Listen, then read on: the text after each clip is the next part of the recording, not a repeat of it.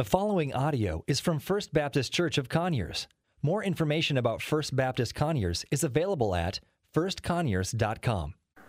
I wanted to start out by sharing a story with y'all about a time whenever I was younger. So I went to this Christian summer camp with our church, and this was the summer between 3rd and 4th grade. Right, it was this pretty standard style church camp, at least the standard back then. Now they sleep in college dorms and it's much nicer, right? But we were sleeping in the barrack style. You had the bunk beds lining the walls. We played the water games. We listened to songs. We heard Bible stories. Pretty standard camp. I'm at least old enough to where my parents gave me a payphone card, and I was supposed to go to the payphone every night to call home to my mom. So I can at least share that story with students because they don't know what I'm talking about.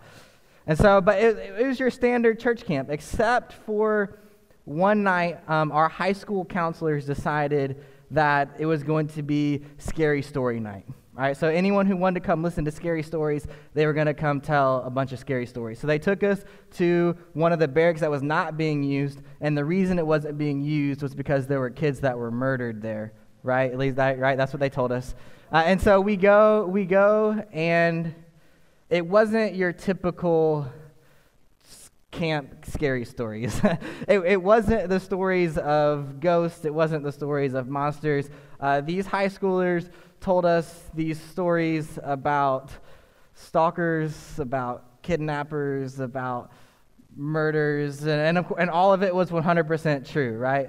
And in my little 3rd grade mind, I 100% believe that every single story they were telling me had actually happened at that camp. And so you can imagine later, right, parents find out. There were some very unhappy parents with some camp counselors that year.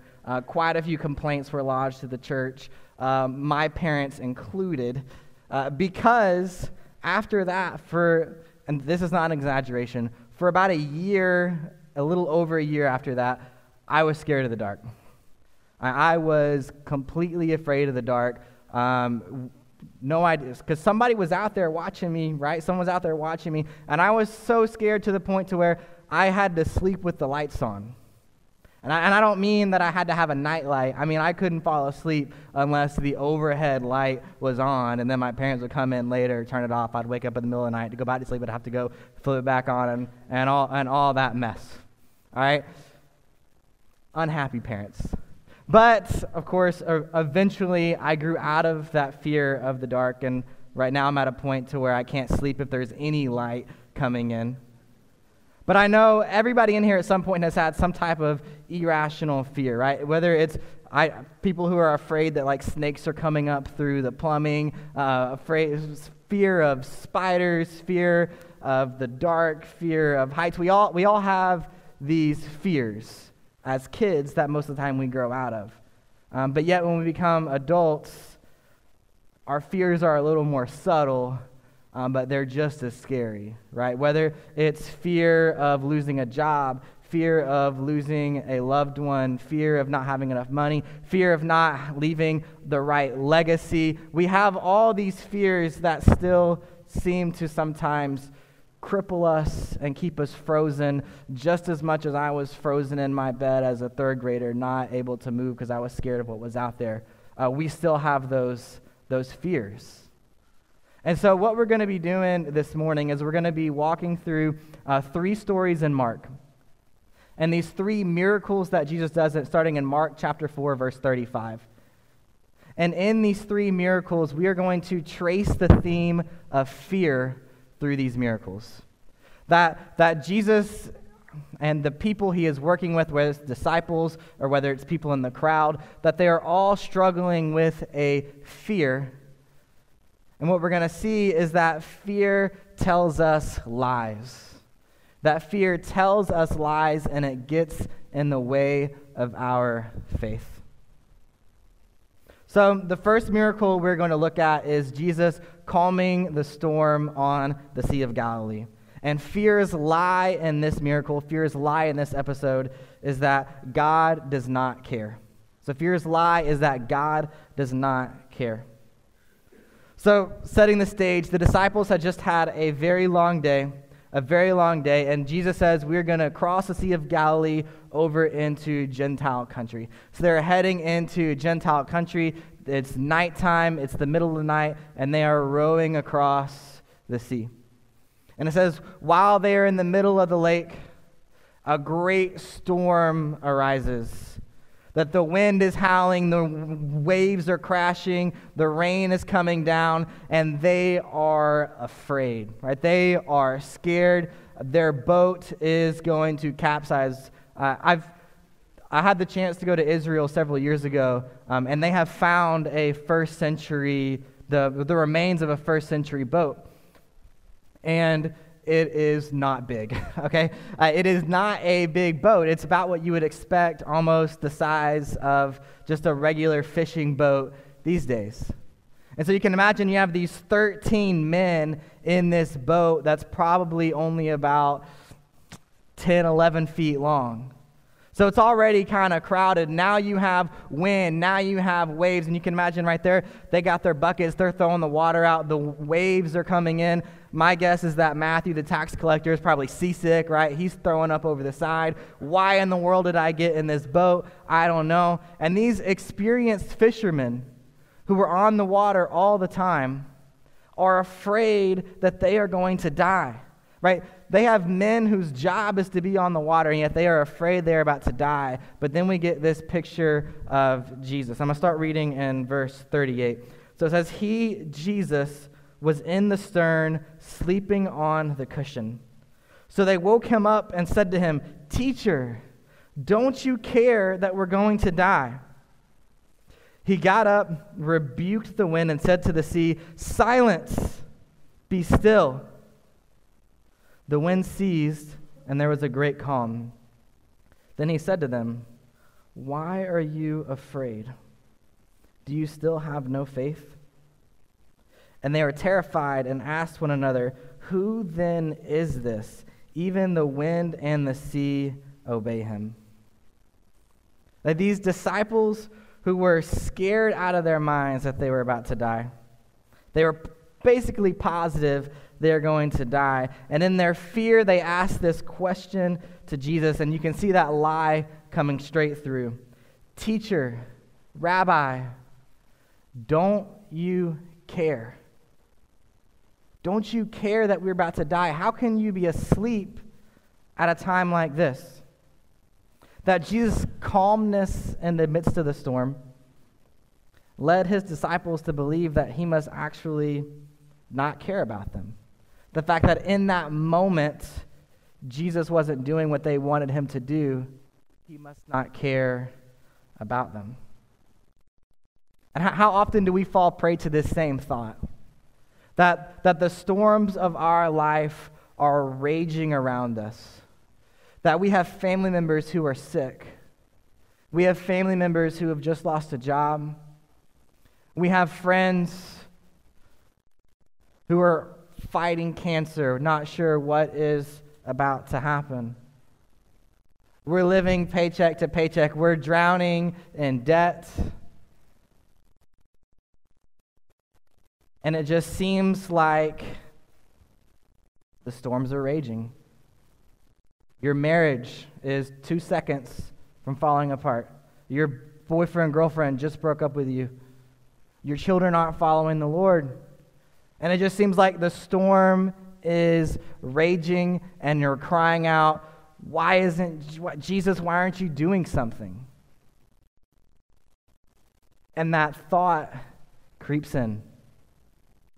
Jesus, don't you care? Jesus, don't you care that I'm going through this? It seems like you don't right now. But the very fact that Jesus was in that boat with his disciples is 100% proof to us that Jesus cares about us in 2018. That Jesus came down from the throne room of God to walk on the earth, to be with his disciples, to live the life that we could not live, to die the death that we deserved because he loves us. because he cares about us so much more than we can even imagine. So as fear tells us that God does not care, we hang on to the truth that God cared enough to die. That God does care.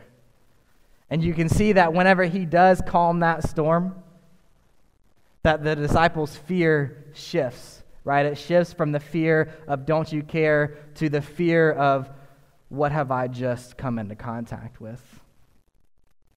But here's the harder truth, that even though Jesus calmed the storm for the disciples, he doesn't calm every storm. And that he doesn't calm every storm for the disciples. That all of these disciples are going to end up dying for the cause of Jesus, except for one who was exiled. Still not great. That even though he calmed that storm, he does not promise that every storm will be calm, but we can still hold on to the truth that Jesus cares in the midst of the storm, that Jesus still cared to the point of death, and that Jesus still loves us no matter what is raging. And so Jesus calms the storm, and they continue on to the other side of the lake, to where we've seen Jesus' power over nature, and now we're going to see Jesus' power over the spiritual forces, Jesus' power over the enemy. Because fear's second lie that we're going to see is that I need to be in control. So they land on the other side of the sea, and they are now in Gentile country. This is not a place where Jewish people went anyway, but at this place there was a demon-possessed man. Right, that says that he lived in the tombs. He lived among the dead, the picture of his soul. And it says that they would shackle him with iron, but he would break through the shackles. It says that he would cut himself with stones. He would howl and he would scream. And this is where Jesus lands the boat. And, I think, right, that Jesus purposefully lands his boat here. And the disciples know exactly where Jesus has landed the boat, right? They're fishermen. They know the coastline. Because when we read in here, you'll notice that when they landed, it doesn't say that they got out of the boat. It only says that he got out of the boat. The boat lands. It says that the man runs to greet them. So the man is running to greet them, this demon-possessed man. And it doesn't say they got out of the boat. It says he got out of the boat. Jesus got out of the boat because the disciples were chickens, right? I think me too, right? But the disciples, they don't get out of the boat. Even though they've just seen what Jesus has done to the storm, they stay in the boat. And then Jesus has this conversation with the man, starting in Mark chapter 5, verse 7, where Jesus has this conversation with the demon-possessed man. And it says, and he cried out with a loud voice. This is the demon-possessed man. What do you have to do with me, Jesus, Son of the Most High God? I beg you before God, don't torment me. For he had told him, come out of the man, you unclean spirit. And what is your name? Jesus asked him. My name is Legion, he answered, because we are many. And he begged him earnestly not to send them out of the region. And a large herd of pigs was there, feeding on the hillside. And the demons begged him, send us to the pigs so that we may enter them. So he gave them permission, and the unclean spirits came out and entered the pigs. The herd of about 2,000 rushed down the steep bank into the sea and drowned there. And according to my old professor, Dr. Pate, this was the very first example of suicide. That joke kills in Arkansas. I was worried about the joke in Georgia. All right, but what I like about this conversation is that the demons, they don't try to win. Right? There's not even an attempt to win. Their goal is just to lose better. Similar to being a Razorback fan, right? Let's lose with dignity. Okay, but their goal was just to lose better. That they ask, we don't want to be sent back to hell. We don't want to be sent back to Hades. Instead, Just send us unclean spirits into those unclean animals. Just send us over there and we'll be all right. And so the pig farmers, you can imagine kind of their dismay at this point, right? That these unclean spirits have just gone into their pigs and their livestock has just rushed off the cliff and died. And it says that they rush off to tell the town what had just happened. Because this man had a reputation. Nobody could control this man. They couldn't do anything, but yet Jesus has just commanded these demons to come out of him. And it says they come back and they find Jesus and the man having a normal conversation. And it says, and they were afraid. Then they began to beg him to leave their region. Now we see both the disciples and these townspeople are afraid of the unknown, afraid of the enemy, but I think mostly they're afraid of what they cannot control. They've seen something they could not control, this man, but now Jesus, with just his voice, has done something they could never do, and this power scares them. Now, luckily, right, the disciples, they move past this fear. They spend time with Jesus. They move past this fear, and they are people who will eventually trek into the world, into the unknown, fearlessly going against the enemy, fearlessly going up against demons. But I have to sit here and think, what did the townspeople miss out on because these pig farmers were afraid? Because they were afraid and they begged Jesus to leave. You know, I have to think that based on most of the Gospels, if they would have invited Jesus to come back into the town, what would have happened? He would have healed their sick. He would have exorcised more demons. This town, this Gentile town, would have had irreplaceable contact with the Son of God. And that eventually news would have gotten back to them later that this man who came and did all these miracles in your town, he was crucified, but yet then he was resurrected. And I have to believe, right, that if you come into contact with Jesus and then you hear this, that this could have been a whole community who came to know Jesus as their Lord and Savior. But because a few people were afraid and pushed Jesus away, they missed out on that opportunity. Because they were afraid of what not being in control, they missed out on the power of Jesus. How often do we stay stagnant? Do we stay in the same spot? Do we stay feet planted because of fear? Whether it's the fear of rejection, the fear of just looking silly, the fear of stepping on toes, the fear of losing friends, the fear of looking dumb, the fear of other people. That the fear that comes with relationships with others keeps us from taking that extra step. That the fear of losing things keeps us where we are and keeps us from going across the street, across the county, across the state. I was thinking about on my life recently and thinking that God has been having me do in the past 3 years some scary things. And I think in hindsight more scary than I realized, right? Because I'm young and dumb.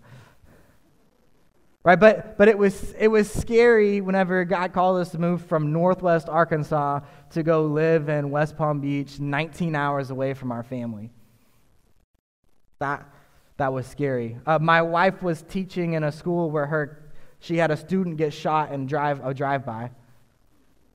That basically, not every week, but at least once a month, she couldn't drive home the best way because there was some murder in the street blocking the road and she had to go a different way. Right? I think if I'd have known that ahead of time, I'd have said, let's not take that job, let's take a different job. But that was scary. And I think what's even more scary is knowing that I'm about to be a dad. That's scary. It's scarier every time I talk about it.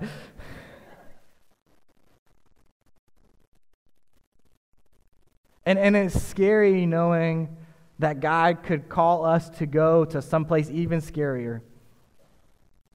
And that I've already told God that I'll go wherever he says, and now I got to do it. Right? But, I mean, that's scary, but going into a middle school today is scary. Talking to your neighbor who the only time they go outside is just to get to the garage to get in their car. That's the only time you ever see them, right? That's scary. But we have a God who has power over the unknown, and he is the one who is in control, and that we have to be able to move past that fear. All right, so the third and final episode. So Jesus exorcises the demons, and then he says, let's go back to the other side of the sea. All right, so he had a purpose, right? He went there, and now let's go back over to Galilee. So they get back in the boat, they go back over to the other side, and it says that when he gets there, they're greeted by a crowd. Greeted by a huge crowd that is following Jesus, and it says a synagogue leader, Jairus, comes to meet him. And he says, my 12-year-old daughter is sick. I need you to come heal her. And so Jesus is walking with this man, and while he's walking with this man, the story is interrupted by a woman who has a bleeding problem. So we have two stories mixed into one with this one. We're going to come back to the interruption in a second. Okay, but the interruption happens, and then Jesus continues on with this man, and as soon as the interruption is over, a messenger comes up to Jesus and Jairus, and he says, leave the teacher alone. Your daughter has now died. You don't need Jesus anymore. He can't heal your daughter. Your daughter has died. And this is what Jesus says to him. In Mark 5:36, he just says, don't be afraid, only believe. I don't know if you've ever been with somebody when they have heard the news of a death of a child or a grandchild, but the look that comes over their face is an emotion and expression that is impossible to put into words. That the pain that is 100% present. You have no idea how to say anything, how to respond. You just be there with them. But yet Jesus' response is, don't be afraid, only believe. And how hard that must have been to hear. That you've just heard that your daughter has died. And Jesus says, don't be afraid, only believe. Because Jesus knows that fear stifles faith. That this lie that fear tells, that faith is no good. That this lie that fear tells that your faith doesn't matter. Because this is the relationship I like to imagine between fear and faith. I've never been bungee jumping. But if I ever did, and I think maybe if I was a bachelor I would, but I'm not going to. But if I ever did, I feel like this is how it would happen. All right, so be really excited going to it, right? I have all the faith in the world. People go bungee jumping all the time. This cord is going to hold me. It's going to be a blast. Pumped. On the way there, right? You get there, you're on top of the bridge, and all of a sudden, this bridge looks a little higher than I thought, right? That little rubber band isn't quite as thick as I thought it was going to be. And maybe my faith that I'm not going to die is starting to diminish a little bit as I become a little more afraid, right? And then as I finally stand on the platform and I'm looking over, My faith in this process has completely been eroded. Right? There is no way that this rubber band is going to keep me from dying. I do not believe you. That is why you have me sign this paper saying I'm not going to sue you if I die. Right? I no longer have any faith. And so do I jump? Probably not. I say I don't even want my money back, right? Just keep it. I'm just not doing this. Because fear erodes faith.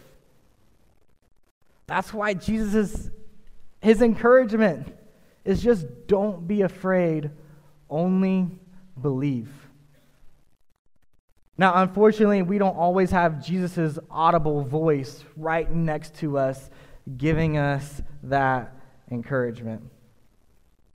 But whenever fear starts to creep in, whenever you forget everything that you ever had faith in, when all you can think of is what is going to go wrong, we still have Jesus right there next to us saying, don't be afraid, only believe.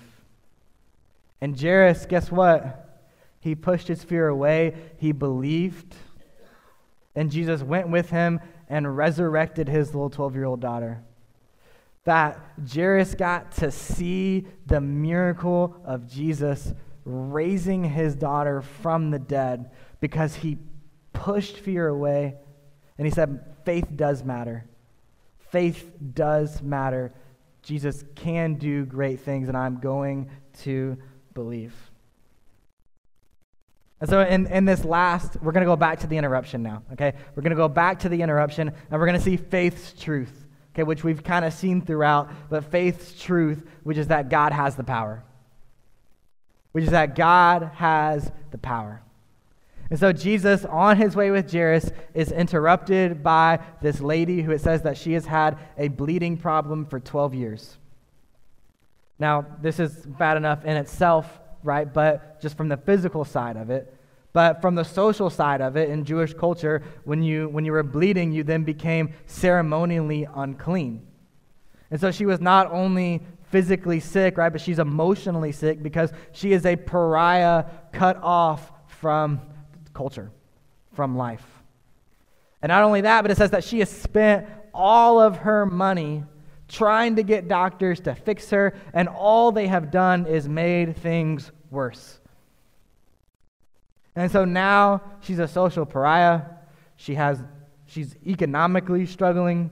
She's just getting worse and worse and worse. And she is basically at her last resort. And this is what she does. In Mark chapter 5, verse 28, for she said, if I just touch his clothes, I'll be made well. So she reached out, and instantly her flow of blood ceased, and she sensed in her body that she was healed of her affliction. And at once Jesus realized in himself that power had gone out from him. He turned around in the crowd and said, who touched my clothes? And his disciples said to him, you see the crowd pressing against you, and yet you say, who touched me? But he was looking around to see who had done this. And the woman, with fear and trembling, knowing what had happened to her, came and fell down before him and told him the whole truth. And daughter, he said to her, your faith has saved you. Go in peace and be healed from your affliction. That faith flings wide the gate to receive God's power. That this woman had faith. That she said, this is Jesus. If I can just touch him, he doesn't have to know I'm doing it. If I can just touch him, I will be healed. And then afterwards, right, that's where she has this fear like the disciples had after Jesus calmed the storm, that this fear and trembling, that this respect of what have I just come into contact with? That who have I just encountered? That's the kind of fear that we need. That's the kind of fear that I want to experience, right? Because fear says just do the small things, right? Fear says just do what you know you can do. And doing the small things is important and necessary, right? You got to do the small things. But when we're just content to just only stay asking for doing the small things, and we're at this point to where everything we pray for, everything we ask for, everything we attempt is things that we can explain away with good planning and good execution. Instead of saying, I have the faith that God is going to do something that only God can do.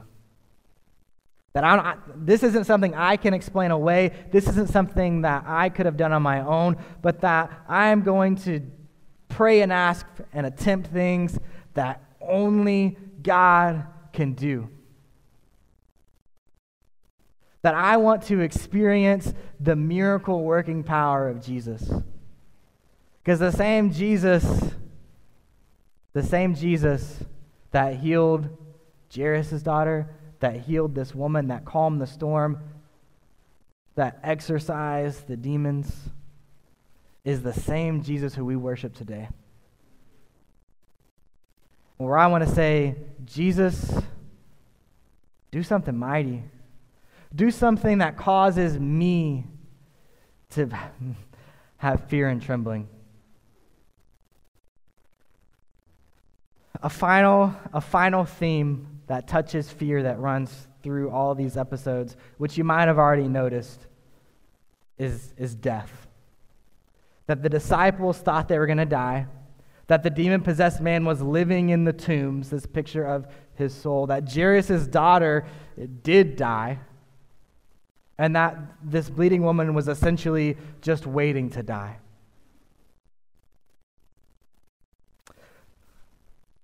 That Jesus pulls people back from the brink of destruction. And that we can know and have faith and trust that God, who has saved us from death, that when God has saved us from death, that there is nothing that can stand in our way. That when God has saved us from death, that there is nothing to be afraid of. That the storms might come, the problems might come, the enemy will come, but we can trust that it is God who has the power, that we can trust that it is God who we are leaning on. And so as we're wrapping up, as John, if y'all would make your way back up, that as we finish, as we close, that you would look internally, that you would pray, reflect, say, God, what fear am I holding on to? God, what fear is latching onto my faith? Is it a fear of nature? Is it a fear of the enemy? Is it a fear of sickness, a fear of death? Lord, what fear is holding me back? And Lord, I want to give that to you. Lord, that the only fear that I would have would be the fear of fear and trembling, the fear of respect, of knowing that I have a God who is in control. And that maybe your fear is that I don't know what's next. I don't know if I were to die. If I was in this situation, I don't know what's next. That I have fear because I don't know Jesus. And if that's you, then as we sing, if you would come forward and we can pray with you. We have people here who will be happy to share with you of the loving, fear-driving out Savior that we have. Let me pray, and then we'll worship. Thank you for listening to audio from First Baptist Church of Conyers, located in Conyers, Georgia. For more information about First Baptist Conyers, please visit us online at firstconyers.com.